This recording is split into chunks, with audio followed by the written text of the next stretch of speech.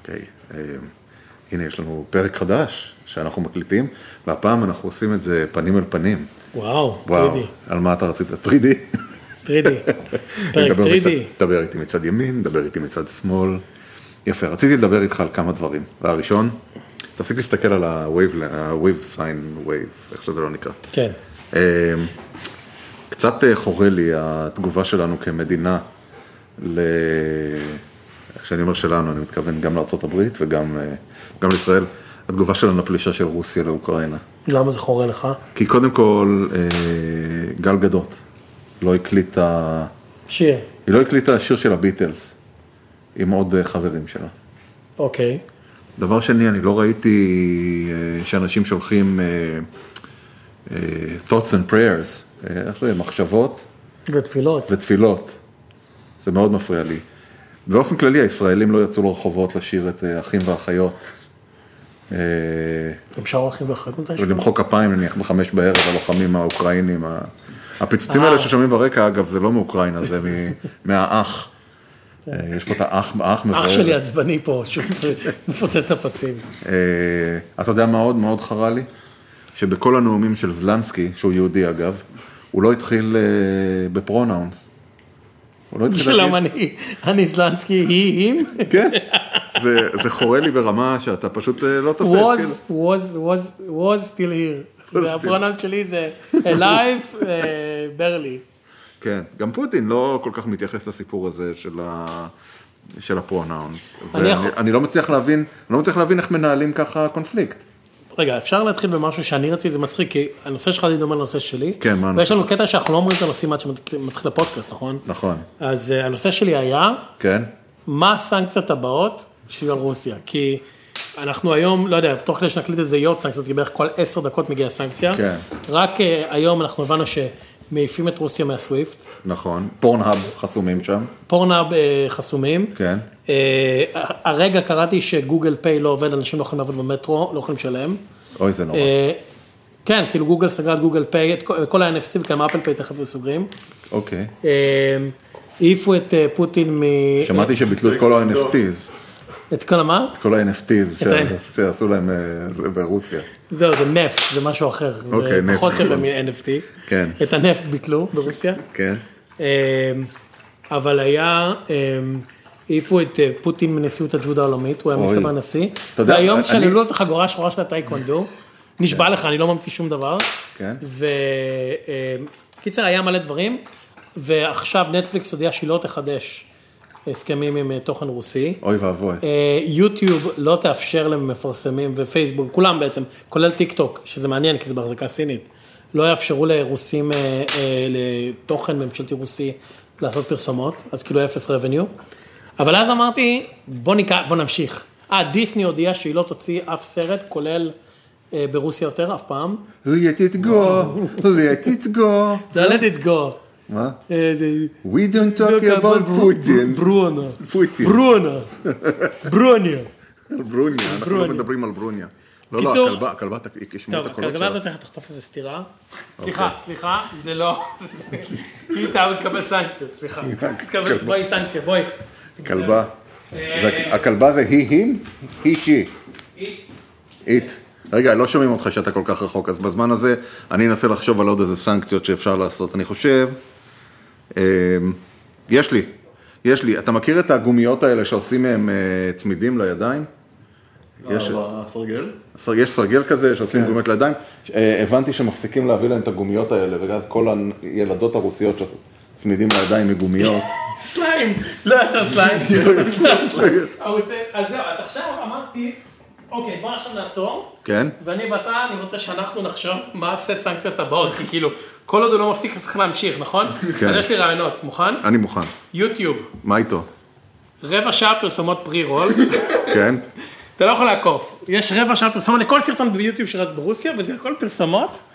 לאירקטייל דיספונקשן. אוקיי, ואז אמרתי... אני אומר לך, מניסיון זה נורא מעצבן, לא יודע למה הם מטרגטים אותי. אתה תפסיק את מה שלי בלפטופ. אז רגע, חכה, אמזון, כן. הכל אומר לך שזה יהיה one day shipping לרוסיה, אבל זה לא מגיע. אוקיי. עכשיו, תחשוב איך אתה יכול להמשיך, כן? כן. טוויטר, כן. 3 תווים. אתה אתה כותב אחרי שלא עושים לא תראה שאתה חותמית? דה. כן, דה, נייט. נייט נראה לי זה 4 תווים. עכשיו אני רוצה להמשיך, אתה יודע, תחשוב על זה שכאילו, טסלה, תחשוב מה אנחנו יכולים לעשות, הכל מרחוק, הכל דרך האינטרנט. טסלה? רק ברוורס. הכל נוסע כמו בני היל. לא, הרוסים, אתה יודע, רתחו את הכיסא הפוך ויגידו, בלי את. אני מנסה לחשוב איזה עוד סנקציות אפשר לעשות. לשלוח להם, כמו בארצות הברית, חמניות של 8 ונקניקיות בשישייה. כן. כן, אני חושב, לתת להם את הסוודרים המגרדים של אולד נייבי. רק אותם. אבל צריך להיות גם סנקציות לאוליגרכים. סנקציות לאוליגרכים. איזה סנקציות אתה צריך לאוליגרכים? אני חושב, מה, אתה תשלח להם יעלומים לא בדיוק כמו שהם ביקשו? לא. לא, אני אגיד לך מה נעשה. כן. נשנה כן. לכל אחד מהאוליגרכים בעולם, כשהוא בא לטוס, תשמע משפחה ללבייב. כולם. זה יהיה כאילו רומן אברמוביץ' לבייב, זה לבייב. כולם יהיו לבייב. איתי חושב, רגע, משפחת לבייב יכולה לתבוע אותנו? לא, היא לא יכולה. מי זה לבייב? סיימון. שמעון. אוקיי, טינדר, טינדר? רק גברים. אתה הולך, אתה עושה סווייפ, אתה גבר, כל אתה רואה רק גברים. אחד של השני. לא, אתה לא יכול לעשות סווייפ ימינה. לא. רגע, ימינה זה... אתה אומר, הכל חיובי, אתה חייב להגיד כן לכולם. כן. תעשה סווייפ שמאלה, אתה מקווה לרוב, ואחד תעשה סווייפ ימינה. זה קופץ כזה. כן. כן. תקשיב, אנחנו יכולים לגמור אותם ככה. אין לי סיכוי. זה כבר עובד. זה כבר עובד. זה מדהים. כן, אני חושב, לא יודע, אני אגיד לך, היום שמתי את האוטו בטיפול, הצליחו להשחיל לי $2,500 טיפול, האוטו שווה אולי 6,000, $2,500 טיפול. ואיך שיצאנו משם, קילומטר אחרי שיצאנו משם, נדלקה לי הנורה של הגלגל, וזה נורא עצבן אותי, אמרו, אולי זה סנקציה טובה. שידלק להם הנורה של הגלגל, אבל לא אגיד להם איזה גלגל. שידלקו נדלק הנורה מהאוטו, זה נורא קל עם האקינג מרחוק. מה כן? עם חאקינג, זה חאקינג. ראיתי, אתה העלית היום איזה סרטון בטיק טוק, של איזה בלונדינית ביקיני, רוסיה, שמלמדת איך לנהוג באיזה נגמש. ברדם? מה זה ברדם? ברדם, BRDM, זה נגמש רוסי. כן, אז בכזה? אבל מסתבר שהוא לא מהמלחמה, זה סרטון אישון שלה. אוקיי. אז היא נערת מכוניות. אוקיי. אתה יודע, כמו יש לך את בלונד קאר, שלא קוראים לה. אוקיי. אז יש אחת רוסיה, והיא מסתבר שהיא עשתה על ברדם פעם, אבל עכשיו העלו את זה מחדש, כאילו שהיא נוהגת על ברדם של רוסים שכנבו. זה מגניב. כן. אבל אין שם שום דבר לעשות לו האקינג. בברדם? בברדם, אין שום דבר שם, אין שם שום חתיכת טכנולוגיה. אני חייב להגיד לך שאתה אני מתפלא שאין שם איזה קוף מאחורה עם מנואלה. בתור אחד שנהג על הרבה, כל חרא כזה אפשרי בצה"ל, אני חייב להגיד לך שהדברים האלה, הם לא צריכים האקינג, העובדה שהם נוסעים, נכון רואים את כל הסרטונים האלה, שכל הטנקים הרוסים שזרוקים שם, אני בטיקטוק כל שנייה אתה רואה איזה חקלאי מפרק זחל ובונה ממנו מאפרה, יש אין סוף, אתם רואים את זה בטיקטוק? זה כאילו, אני כל סרטון... זה הפעם שאתה שמח שאתה מבין רוסית? אני לא מבין מספיק, אני מבין גם קצת אוקראינית, כי המשפחה שלי אומרים אוקראינית, אז המילות חיבור, וזה כאילו, בוא נפרות, בלה, ואני כזה, הוא אמר, אמא שלו זונה, וזה. אבל זה בעיקר כללות. כן, עכשיו, זה מצחיק, כי אני בתור לא הייתי מבדיל בין אוקראינית לרוסית. אוקיי. כי בבית שלי דיברו את שניהם. אבא שלי וסבא שלי ואחות שלי דיברו אוקראינית, ואמא שלי דיברה רוסית, אז כאילו לא, אין... יש הבדל אבל.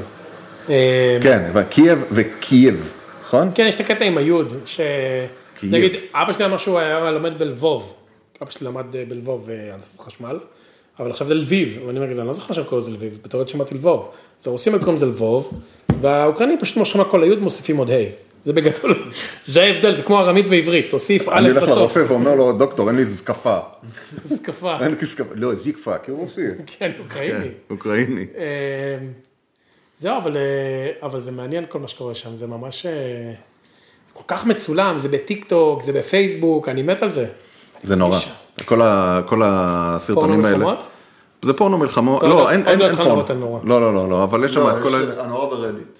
ברדיט יש דברים קשים. וואו. מה יש שם? גופות. הרבה גופות, המון. המון גופות. ואיך יודעים שזה משם? הם מחזיקים עיתון? לא, זה כל מיני, אתה רואה סרטון של אוקראינים שהורידו חיילים רוסים, ואתם תראים כזה, תראו. כן, ראיתי את זה, שומעים שני חיילים זרוקים כזה. שני חיילים זרוקים, כל האור שלהם כבר מקולף, וזה... היום ב-CNN היה, היום ב-CNN זה עדיין בעמוד הראשי. מה יש? אז זה כתב כזה של CNN, שהוא כתב של CNN צבאי ברוסיה.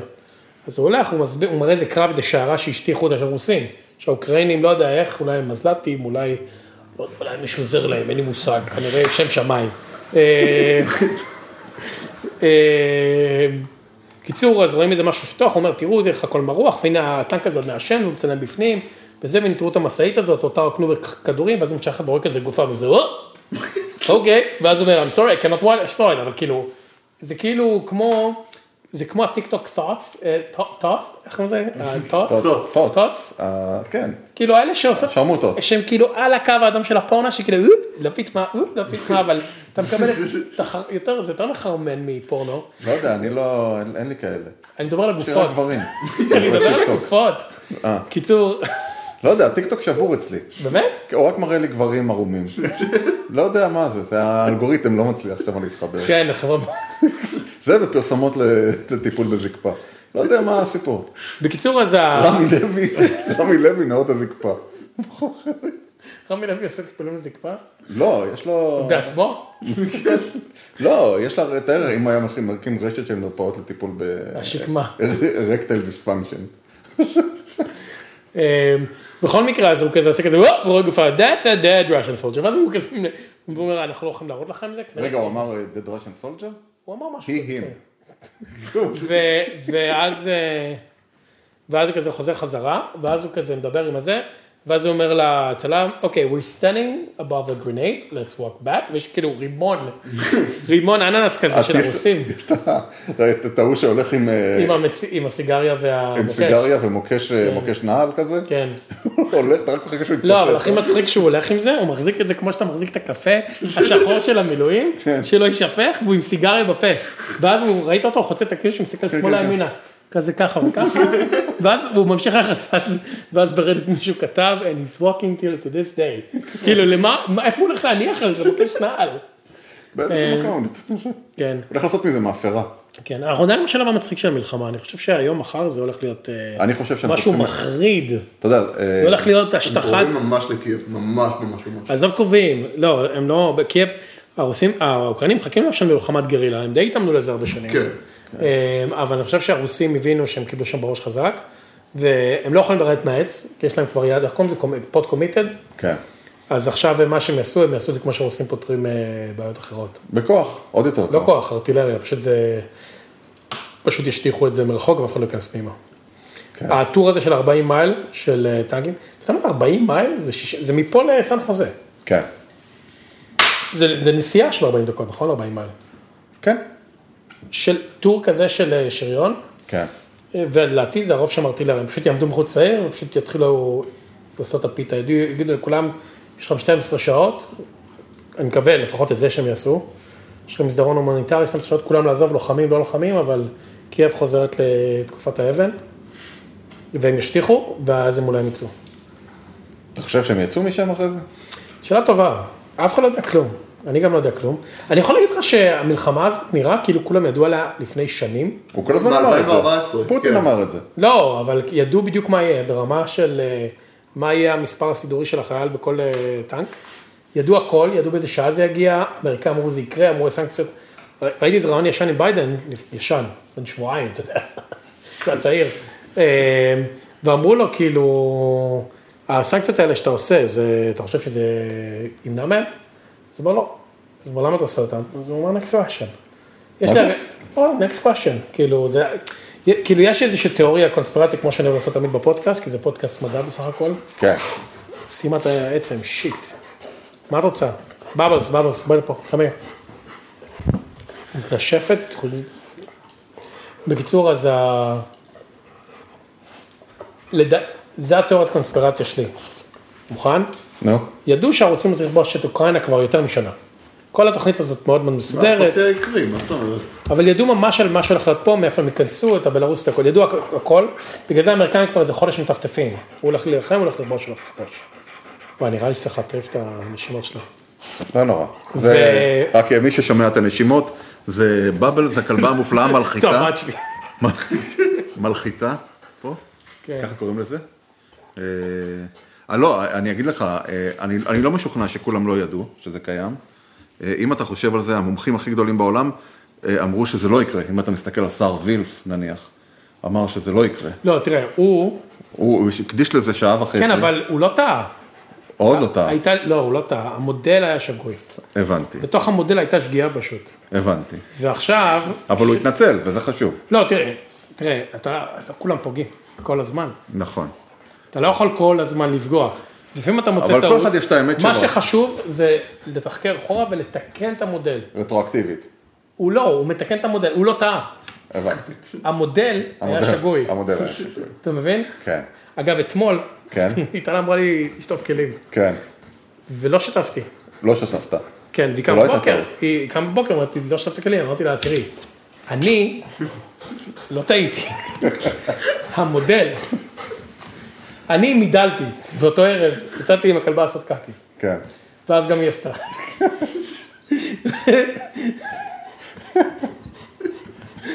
היא אמרה לי, יחסי מגעיל. אתה יודע, היום קראתי, השכנה, עשית עוד פעם אצל השכנה בחצר? השכנה אמרתי, אתה מתכוון להרים את זה, אני אומר לה, אני אשתה נגף.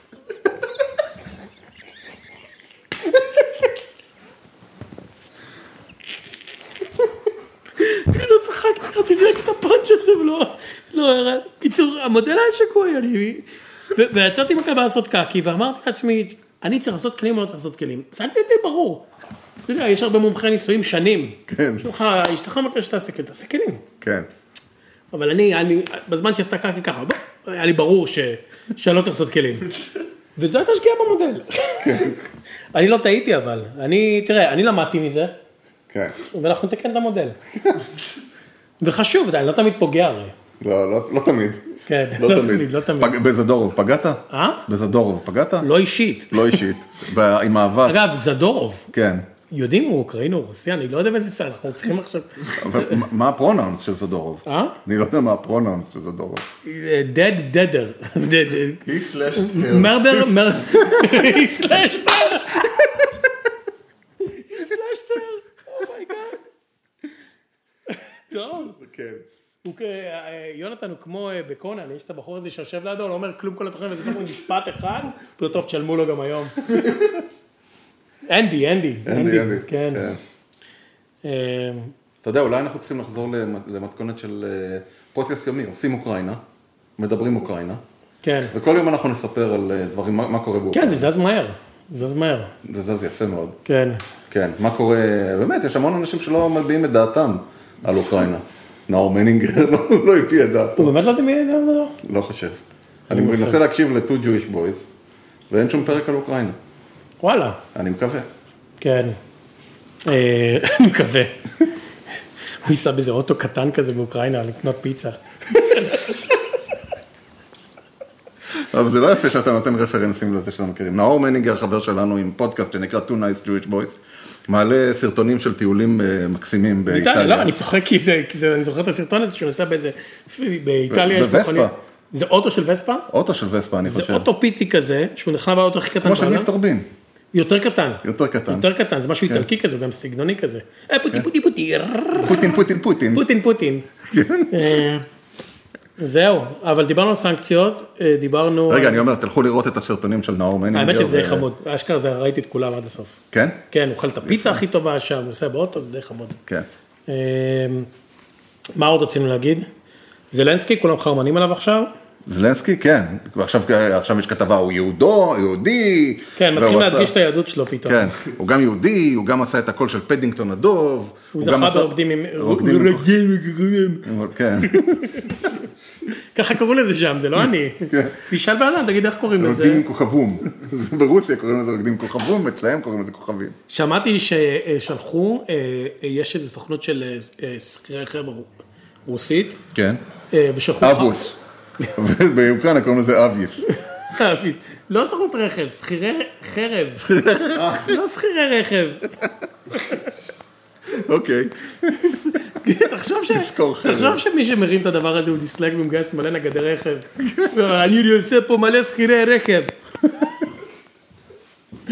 תראה, זה אפשר להיות גזעני, הם רעים עכשיו, נכון? מי? הרוסים. לא, אין פה רעים, זה רק פוטין. כן.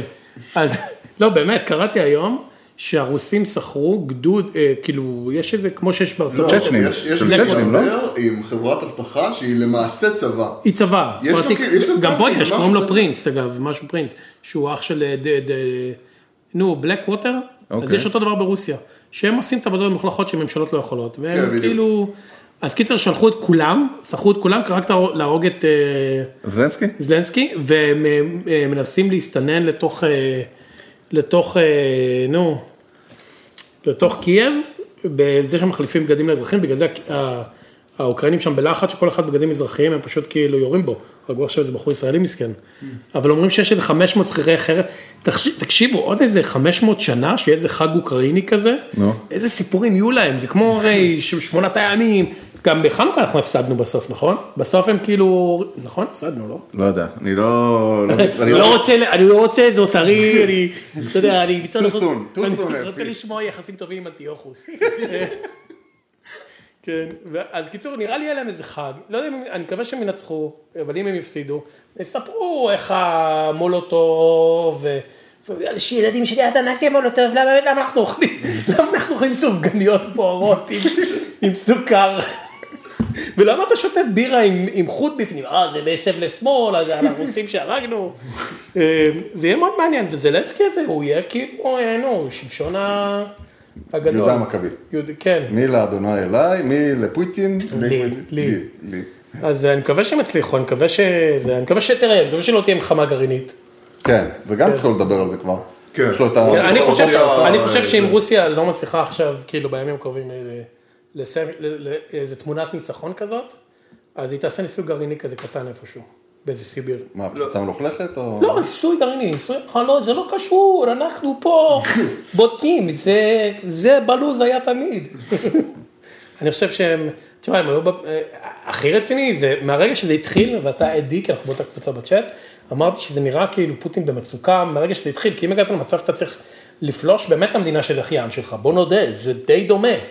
איך יש את המים הזה בפלאפל של, אני לא יודע מי הם החברים שלי, רוסי או אוקראיני, ובשלב הזה אני מפחד לשאול. ראית את זה שכאילו, אתה יודע, אבא שלי הוא משם, אבא שלי אומר לי, אתה יודע, זה די אותו דבר, זה כאילו, זה כמו מזרחים אשכנזים כזה, זה לא זה, וזה, ואם הגעת למצב הזה, זה אומר שאתה בפינה, אנחנו שומעים אותה, ואם אתה יכול, אנשים ביומיים קוברים להם את הכלכלה ככה, מחברים להם את הנטפליקס, את ה-only fans, את ה... רובינוד, ניקחו להם את הגישה לרובינוד. כן, עכשיו אומרים שכל הרוסים עושים לקנות קריפטו, וגם לא נותנים להם לעשות את זה, כי אתה צריך להוציא כסף מהבנק. כן, היום היה עלייה רצינית היום של ביטקוין, לא? זה 10%. למה שזה לא יעבוד? זה למה שזה לא יעבוד. הנה, עובד יופי. מה שקרה עכשיו, האמת, איבדנו רק חצי דקה בערך. המיקרופון הפסיק לעבוד. בדיוק כשסיפרתי על תיק הפונזי שלי, אני מושקע עכשיו באיזה פונזי קריפטו, שעשה לי בינתיים החזר של כמעט 40% ב4 חודשים. וואו. כן. מה זה, אני שמתי כסף, ומשכתי בחזרה 40% מההשקעה הראשונית שלי כרגע. זהו, יצאת, זאת אומרת, אתה בטוח בסייף. לא, אני לא סייף, זאת אומרת שאני כרגע בהפסד של 60%. אבל אתה יודע, בוא נראה, אני חושב שאני בדרך הנכונה. אז הקרן שלך, אתה לא מגדיר אותה פשוט. הקרן הלכה לאיבוד, אתה שם את הכסף.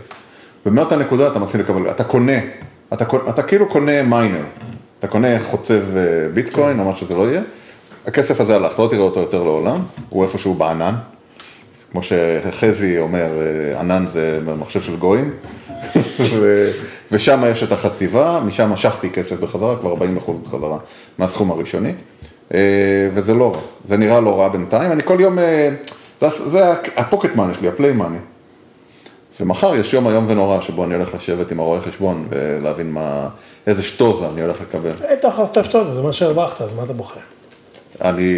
זה בגלל שקנינו את הבית בארץ, הייתי צריך למכור הרבה דברים שלא רציתי למכור. אז ממה שאתה רווחים, תשלם על המיסים? כן, לא, אין לי יותר מדי טענות, זה רק הרגשה לא טובה. זה הסיפור. ובסוף שבוע הזה, אני נוסע ללונדון. עזוב לונדון, חזרת מהוואי. חזרתי מהוואי! הוואי! בוא נדבר על הוואי. לא הבנתי. אנחנו לא מדברים על הוואי. מה זה? אנחנו לא מדברים מספיק על הוואי, בוא נדבר על הוואי. תקשיב, לא ידעתי. למה לא אמרת לי כלום? יש לי מוקלט פעם בשנה, כי אני כל שנה בהוואי, שאני אומר לך להוואי, אתה אומר, מי. תקשיב. וגם ביום הראשון הייתה ממורמר, הייתי כאילו... הייתי ממורמר חבל על הזמן, על הוואי הזה, כי כולם הבטיחו לי, הוואי, וככה. אז בוא נתחיל עם הדברים הלא טובים. בוא. כן? המקום יקר, האוכל מחורבן. כן. זהו. ומצד שני, רגע, אני אגיד ככה, הוואי זה לא, אנחנו היינו באי אחד ספציפי שנקרא מאוי. היה אהוב עליי. אתה יודע, אני הייתי רק באחד עד היום. אני הייתי רק בשניים, חביבי. נסענו עם הילדים, יונתן הצטרף אלינו, לקחנו דירה באיזה מלון דירות כזה, קומפלקס מגניב כזה, ואז ביום השני נסענו להנה. הנה זה עיר בקצה האי.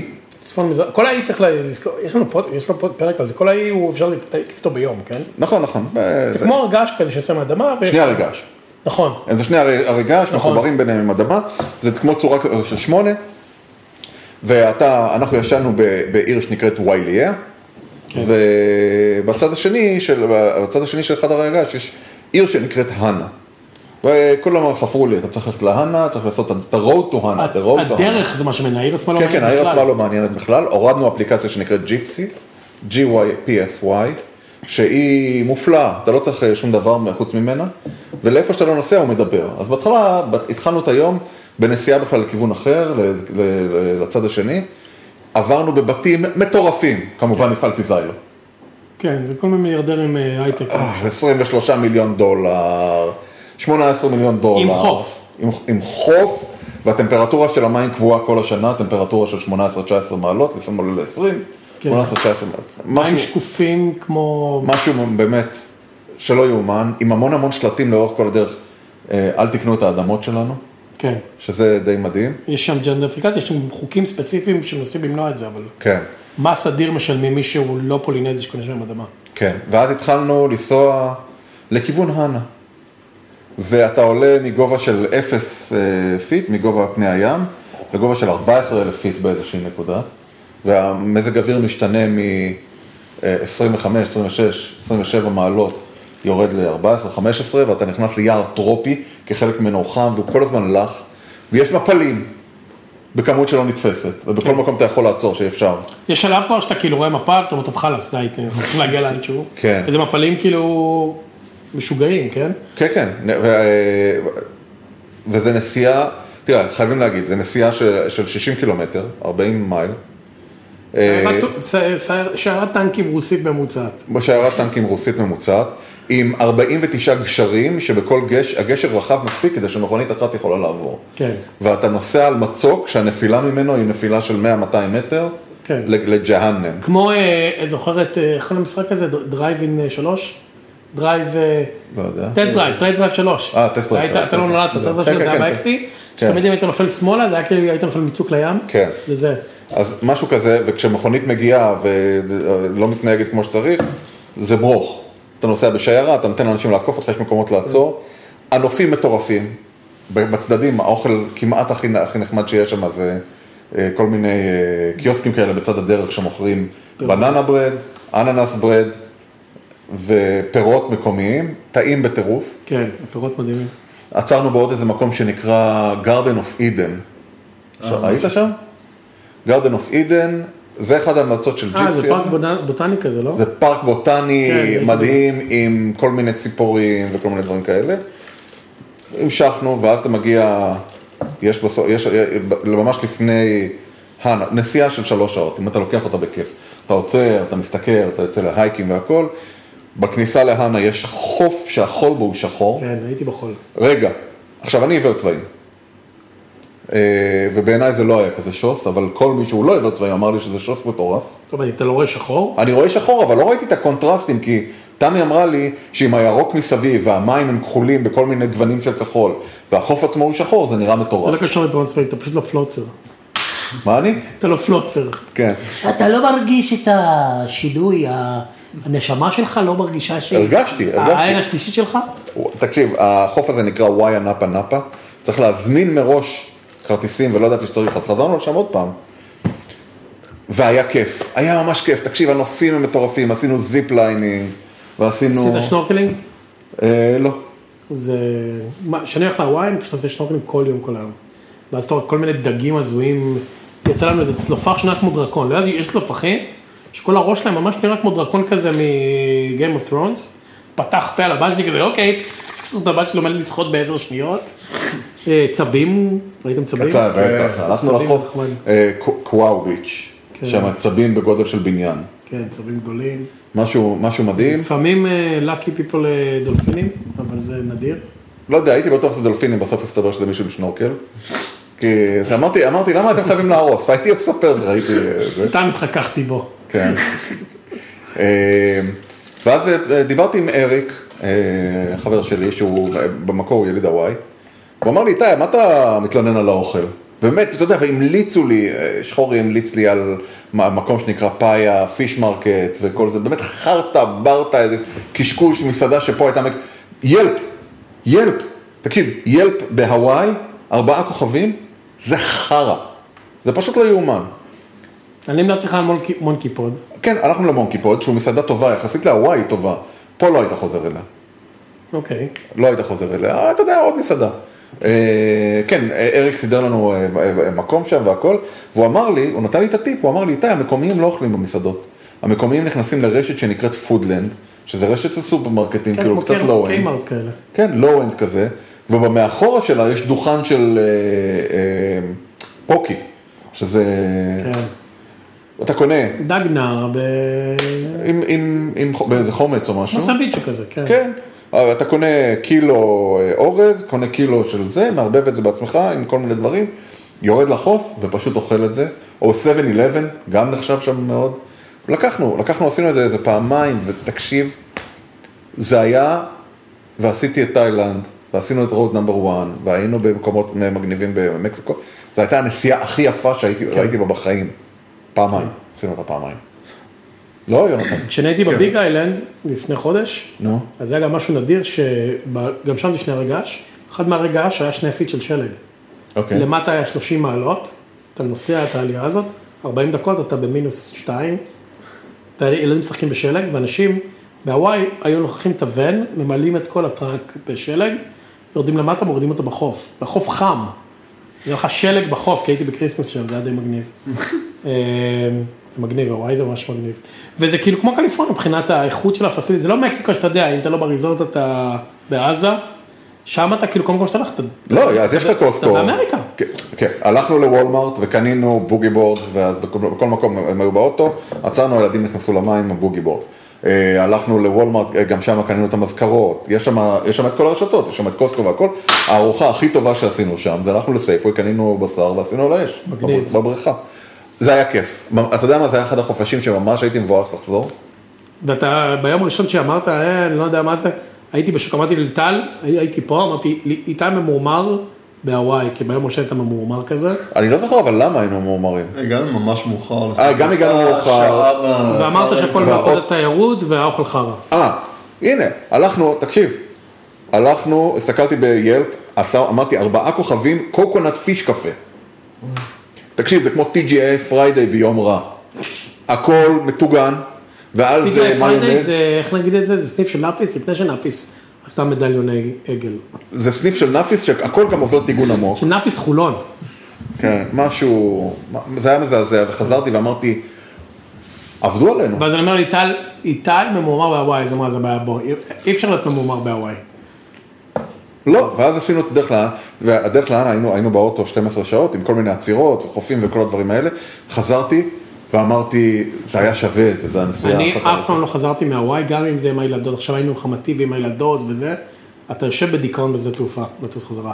יש לי זוג חברים מקיפי, שהיו אצלי בבית עכשיו לא מזמן, סיפרתי לך שאתם עובדים בגוגל, וכשהתחילה הקורונה, הם שניהם בלי ילדים, בדיוק נכנסו לאיזה זוגיות, הם היו חברים טובים הרבה שנים ונהיו זוג, והם טסו לקוואי, אני חושב, או משהו כזה. קוואי, אוקיי. טסו לקוואי, ואז הגיעה הקורונה, ואז סגרו את העיר ליחסים ויוצאים, אז הם הלכו Airbnb, והם תקעו שם 6 חודשים.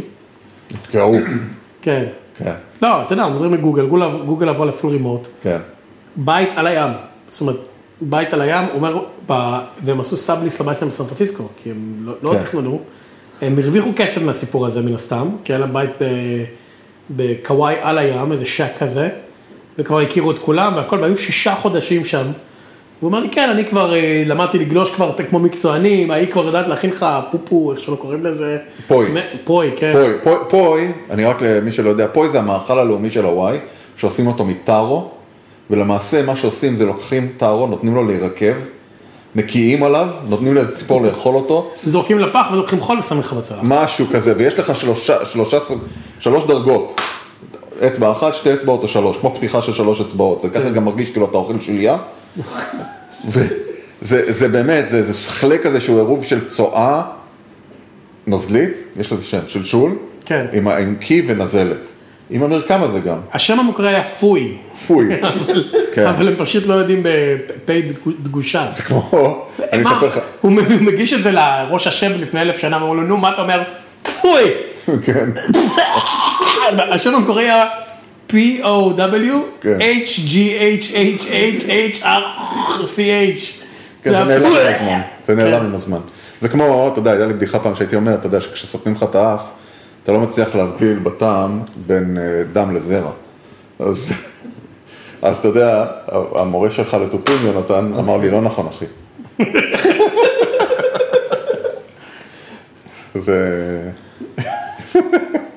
אומייגאד. שני הטעמים שבחרת? זה לא אני בחרתי. זה, אתה יודע. זה אלוהים בחר בי. ירדה אור מן השם. בקיצור, היה כיף, היה חוויה מרנינה. כן. אתה יודע, אני לא אומר את הדברים האלה. היה חוויה... תלך שנה הבאה עוד פעם. לא, שנה הבאה אני חושב שאני אסע לבניאס. לחצבניאס. תקשיב, יש איזה קיבוץ. כן, אין זקפה? לא, אין זקפה זה מה שאני סובל ממנו. זה, נכון שאתה נכנס לחתוליים? באזור התעשייה? כן. ליד, נו? מעלה חפצוליים. כן. אין רכב. יש שם מפעל. כן. מפעל לתחתונים. מאחורי המפעל יש שער, השער נראה נעול. המנעול, אתה יכול למשוך אותו, אתה פותח, אתה הולך שיחים, כן. אתה הולך ימינה, יש משאבה ענקית של מקורות. כן. לא שם, אתה נכנס עוד שיחים, יורד למטה, תקשיב, יש לך שם... זה כשאתה עולה בג'ילבון ויורד במעלה ריקבון. יש לך שם איזה יובל קטן של נחל פצואל, אתה יושב שם גם מים חמים מהמפעל ליד, תקשיב, זה הוואי, אתה לא רואה את ההבדל. אין הבדל, האוכל גרוע. הריח הוא ממש פוי. פוי, כן. זה אנטי ציוני, אני אצלך. לא, יש שם, אתה יודע, יש שם את זה, יש שם את הבירה, מבשלת בירה מקומית רכבת עם קוף. זה גם עם טארו, זה שעושים בירה מטארו. זה תוסס לבד, זה לא תכננו שזה יהיה בירה. זה כשזה נעשה מעודפי פוי, עושים איזה בירה, חכים זה יצוס. אז הקיצר, בגדול, אני שמח שסימנתי וי על הדבר הזה, וזהו. יותר אני לא רוצה ליהנות בחיים. הייתי הסיבה שאני חושב כמו סטיבן הוקינג עכשיו, זה שהייתי בטארו השבוע. שמעת? שאני חושב כמו סטיבן הוקינג. נכון, האמת זה נכון. רגע, אתה יודע, בשנה האחרונה, אפי, הצטרפת למעגל הזה של אנשים שנפלו. מה זה, נפלתי? אתה יודע, הייתי היום בעבודה. רגע, אני אספר את הסיפור, ואז אני אספר, הייתי בעבודה. כן. קיצר, כולם אומרים לי, בוא'נה, מה זה עשית? אומרים לי, אני אומר, לא, אני עומד זה קוף, כי כואב לי הגב. כל היום החמיאו לי שרזיתי, אני אמרתי, כי אני עומד כזה נורא מתוח, אז קיצר, ליטל הלכה להיכנס מהעבודה למיימי, והייתי לבד עם הבנות, וזה סקי וויק. סקי וויק, למי שלא יודע, כן. זה חופש. חופש שהמורים לוקחים, ואומרים, אתה יכול לקחת קטנה לילדים, או שתסתדר. ווינטר ברייק גם קוראים לזה, כן? כן. בישראל קוראים לזה חנוכה, כן? בגדול. כן. ואז אמרתי, טוב, אני אקח את הילדות ללמוד סקי, אקח אותם 3 ימים מרוכזים, לא יודע, $300 ליום, ובקייטנה כזאת, אתה שם אותם ב9 בבוקר, אוסף אותם ב4 אחר צהריים, ובין לבין לומדים אותם סקי, שוקו, אחת צהריים, סרט, דיסני, חוזרים בעננים, חוזרים מתים, אתה זורק אותם לבריכה משם, מהבריכה זה. כמובן שהגעתי, היה איזה גל קור מטורף באמריקה כשהיינו בהוואי, משהו קיצוני, היה מינוס 17 כשהיינו שם, זה היה קר מאוד. בירד צלזיוס. מינוס 17 צלזיוס, כן, פרנהייט מינוס 17, אני חושב שאפשר לנשום. אוקיי. בקיצור, אז היינו שם, היה מגניב, והיה לי 3 ימים שממש ויפאסנה, כי הייתי לבד, אתה לא יכול לגלוש עם טלפון ביד, אתה יכול לצלם כשאתה יורד מהליפט או שאתה למטה, אבל בין לבין הוא בכיס. וגלשתי, אמרתי, זה 3 ימים שגם אני יכול לעבוד על הטכניקה שלי, כאילו להיות כבר יותר טוב, וגם ליהנות, וגם לא לחשוב על עבודה, משפחה, ילדים, כלום. והיה לי כיף, מ-9 עד 4 רק גולש, ואז יושב, שותה בירה אני רוצה להזכיר לך, מדבר עם זרים. היה לנו את השיחה הזו לפני איזה 4-5 שנים, ואתה סיפרת שעפת מאיזה פיסטין, כל פעם עף. כן, אבל נפלת לאיזשהו מקום, ושכבת שם ואמרת, היום ונורא, ויריב בש נורא כעס עליך, אז אם אתה זוכר. למה כעס עליי? כעס עליך כי אתה השתוללת, דיברנו על זה. אז תראה, א', לא טעיתי, זו הייתה שגיאה במודל. מסתבר שלא תיקנו את השגיאה. עשיתי 3 ימים, אמרתי, אני אעשה מלא כחולים, ואז היה איזה... כחול זה כמעט הכי... ירוק זה הכי קל, כחול זה אינטרמידד נגיד, שהוא יותר משופע וקל. זה עם קפיצות או מה זה? לא, ממש לא. אתה מדבר על סנובורד, לא על סקי. כל שביל בסקי, זה לא משנה. לא, מה שאתה עושה. אני עושה סנובורד, אבל התיאורים שאני אומר לא קשורים, לא שלי. זה הסימון של השביל, של המסלול. אז זה מתחיל מירוק, ירוק זה מאוד שטוח וקל, זה למתחילים. כחול זה מתקדם יותר, משופע ונחמד ורחב ונוח לגלישה. בכלל כחול זה הכיפי, כולם נהנים בכחול, גם המקצוענים. ואז יש שחור, ואז יש לך בלק דיימונד, שזה כבר שיפועים של 45 מעלות כאלה. ואז יש דאבל בלק ודיימונד, שזה כבר מקצוענים וזה אנשים מתים בכאלה, כן? זה כבר כאילו, אתה נופל מקירות כאלה, ויש לי חברים שעושים דאבל בלק דיימונד כאלה. ואני לא יודע אם יש 3, אין לי מושג. אז באתי הפעם ואמרתי, אני עשיתי גם קצת שחורים, כאילו, הרגשתי כל כך, עשיתי יומיים כחולים. אפריקנים אמריקנים. עשיתי שחור, ואז הלכתי. ואז הלכתי לעשות סקי. אתה היית רעב? לא, זה לא יפה. עשיתי אפרו-אמריקאי, סתם. קיצור, עשיתי את השחור, היה סבבה. אחרי זה שחור אחר, שהוא היה כמו, זה בול, יש מסלולים שנקראים בול, שזה כמו קערה, כאילו, אתה אמור לרדת מהר, ואז אתה יכול לצאת מזה גם היה. כן, כמו, בגדול יש עלייה גם. אז אם אתה מסית מהר, אתה יכול לעשות עלייה עם סקי. כן. אבל היה מלא עצים ואבנים וכל החרא הזה, ולא הצלחתי, וגם היה מלא פודרה. פודרה זה כשיורד שלג טרי, אז הוא נראה כמו קלקר, שזה ממש כיף, אבל מאוד קשה לך אם אין לך מהירות לזוז בזה. אתה צריך מלא שרירים. ואז נתקעתי שם, ניסיתי לגלוש, ולא הצלחתי, ולא זה, פאקינג שיט, אתה מוריד את הסנובורד, ואתה מתחיל לצעוד למעלה. אוקיי. זה יוצא, יש ערובה.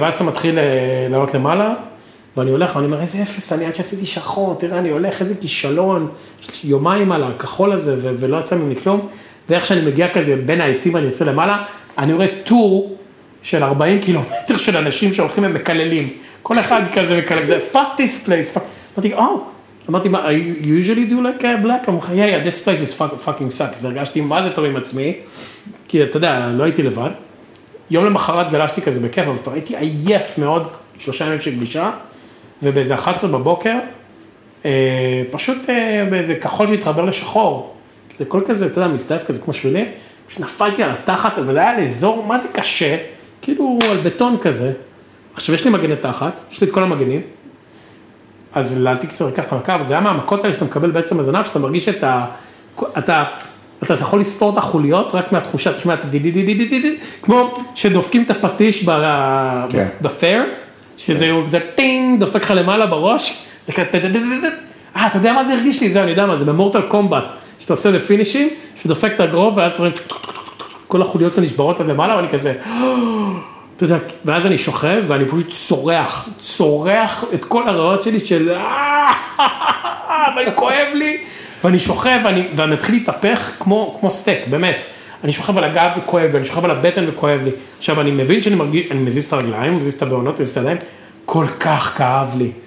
זה היה כזה כאב כזה, גם לא ציפיתי שאני אפול, זה היה סתם כזה, אתה יודע, כמו להחליק על בננה על התחת, וכואב לי, ואז אני נזכר שליאורה, שאיתנו בקבוצה, אמרה לי, איך אתה גולש לבד? תמיד יש לי את הפחד הזה, שאני גלוש לבד, אני אפול מאיזה צעד, באיזה עץ, ואני אמות שם, ואף אחד לא נמצאתי אף פעם, עד לקיץ. בקיץ ימצאו אותי באיזה רדיט, באיזה תמונת גור.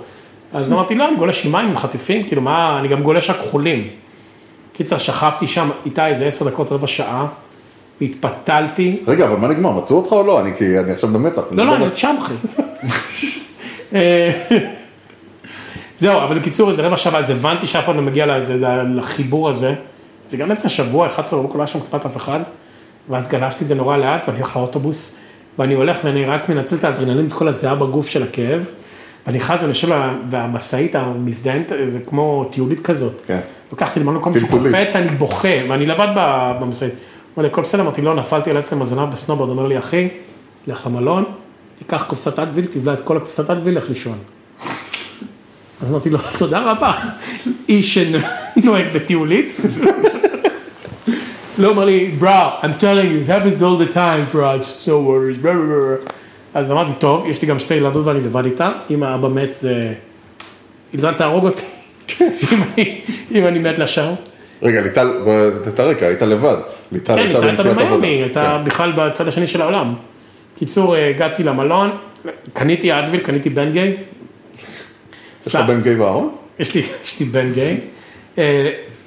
עשיתי אמבטיה, עשיתי טעות אגב, מסתבר למי שרוצה לדעת, כי זה בכל זאת פודקאסט בריאות.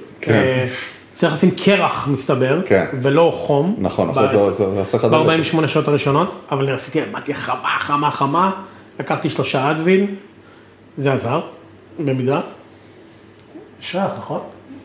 זה בסדר, זה ריח טוב. כן, זה אמור להיות, זה הבעיה. כן, נראה לי, אני אסחוף את העצים קצת פנימה. בקיצור, כאב לי מאוד, ועכשיו כואב לי, אתמול הייתי, איך קוראים לזה? מרם הזה שיש פה? כן, עשית צילום? אז הגעתי, אמרתי, אשתי, אמרה לי, תקשיב, אתה לא ישנת כל הלילה, ננחת, ואז אמרו לי, טוב, דבר ראשון פיפי, בדיקת פיפי לראות שהכליות שלך נדפקו, אמרתי, לא נראה לי, אני צריך מתפקד פה יומיים אחרי. לא משנה, לראות שאינדה. וזה, ואז היא עשתה לי צילום לעצם הזנב. איזה מצחיק צילום לעצם הזנב. נכון, דיברנו סמייל. תחייך. עם האייפון. אחי, מה אתה עושה? זה לא ראית כן. לא, לא. אתה שואל ערום, הוא נכנס ועושה, John, just don't get an erection. My name is Effie. No, my name is John. לא, הוא בא עם האייפון, מצלם לי עצם הזנב, אני אומר לו, תגיד, מה, יש לך אקס-ריי באייפון? הוא אומר לי, לא, אני לא עובד פה. ואני מחזיק את המכנסיים ככה, עם הגומיה. קיצור, אז מה שיפה טוב, דיברנו פה על הממוגרפיה שהייתה לי, דיברנו על קולונוסקופיה, זה עוד לא דיברנו, נכון? זה היה נורא מעניין, כי אני שוכב שם, והוא עם אתה יודע, הרנטגן הזה, שאתה מזיז לך במיטה, מזיז לך בזה, זה 6 צירים כזה, ואז יש רגע, הלך הקלטה? לא הלכה הקלטה. אני ממש מודאג מהערך של העשן, אתה יודע? לא, הכל בסדר, זה לא משהו השתנה פה. לא, אני מפחד שהעשן לא עובר בערובה. בקיצור, אז יש את השק הזה, את השק כופרת, נכון? כן. למה השק כופרת נועד? לשים על השכים שלך ועל בלוטת התריס. אוקיי, אז הוא לוקח את הדבר הזה, אני שוכב על הגב, כן.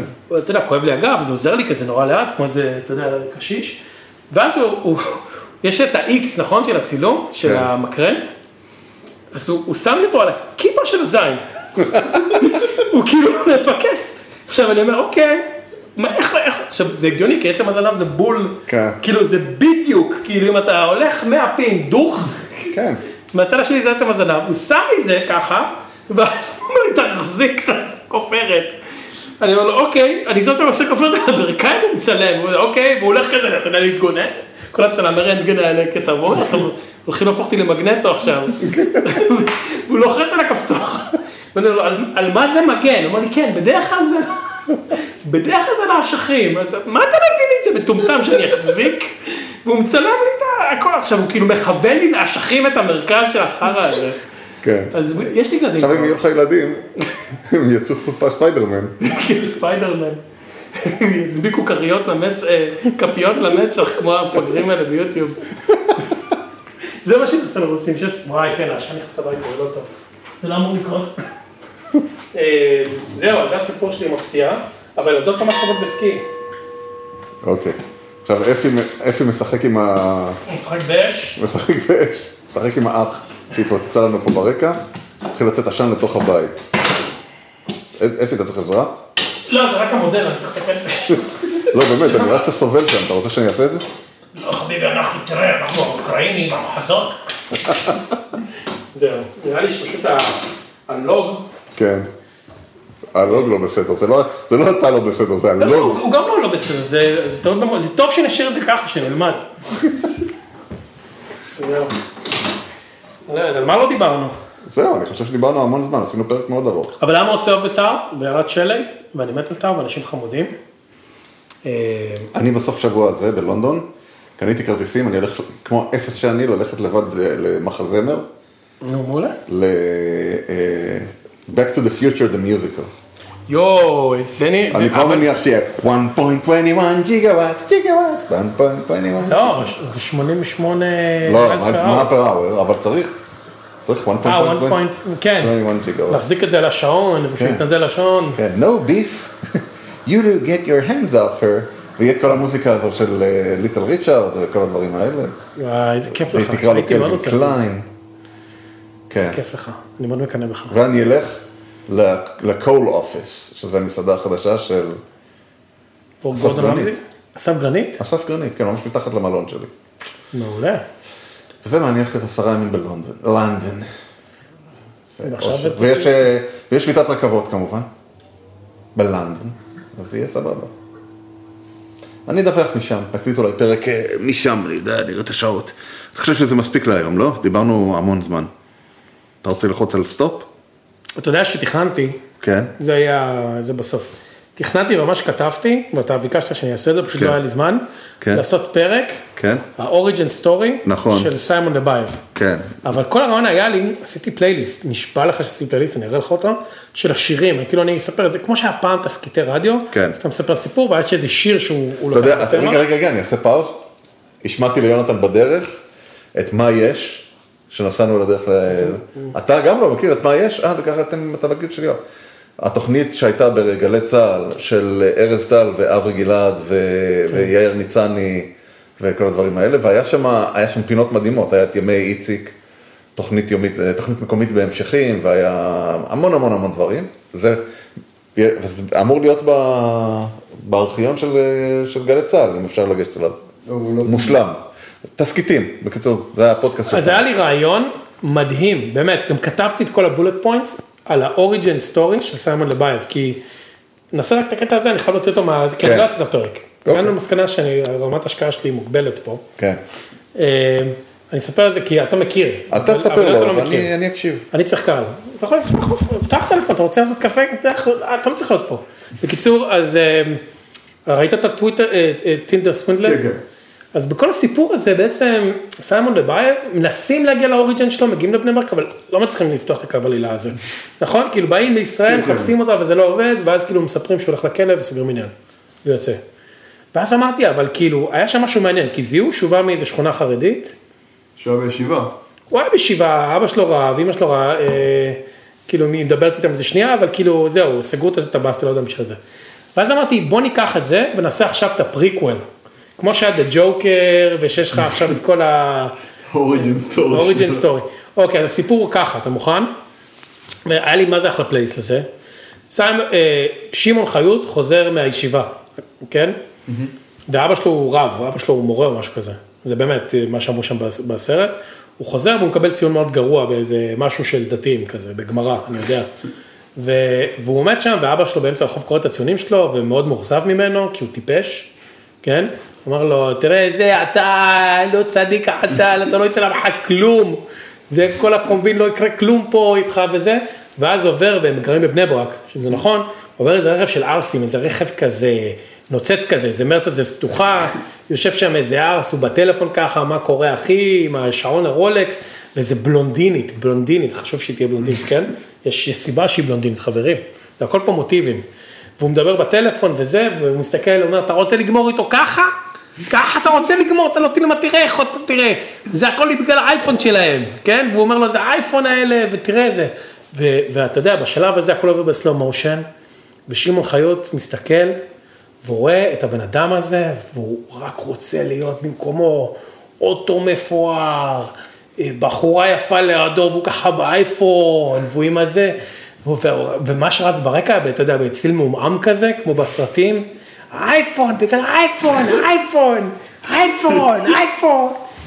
ושמעון הולך הביתה, ברגע מנגן Losing My Religion של R.E.M.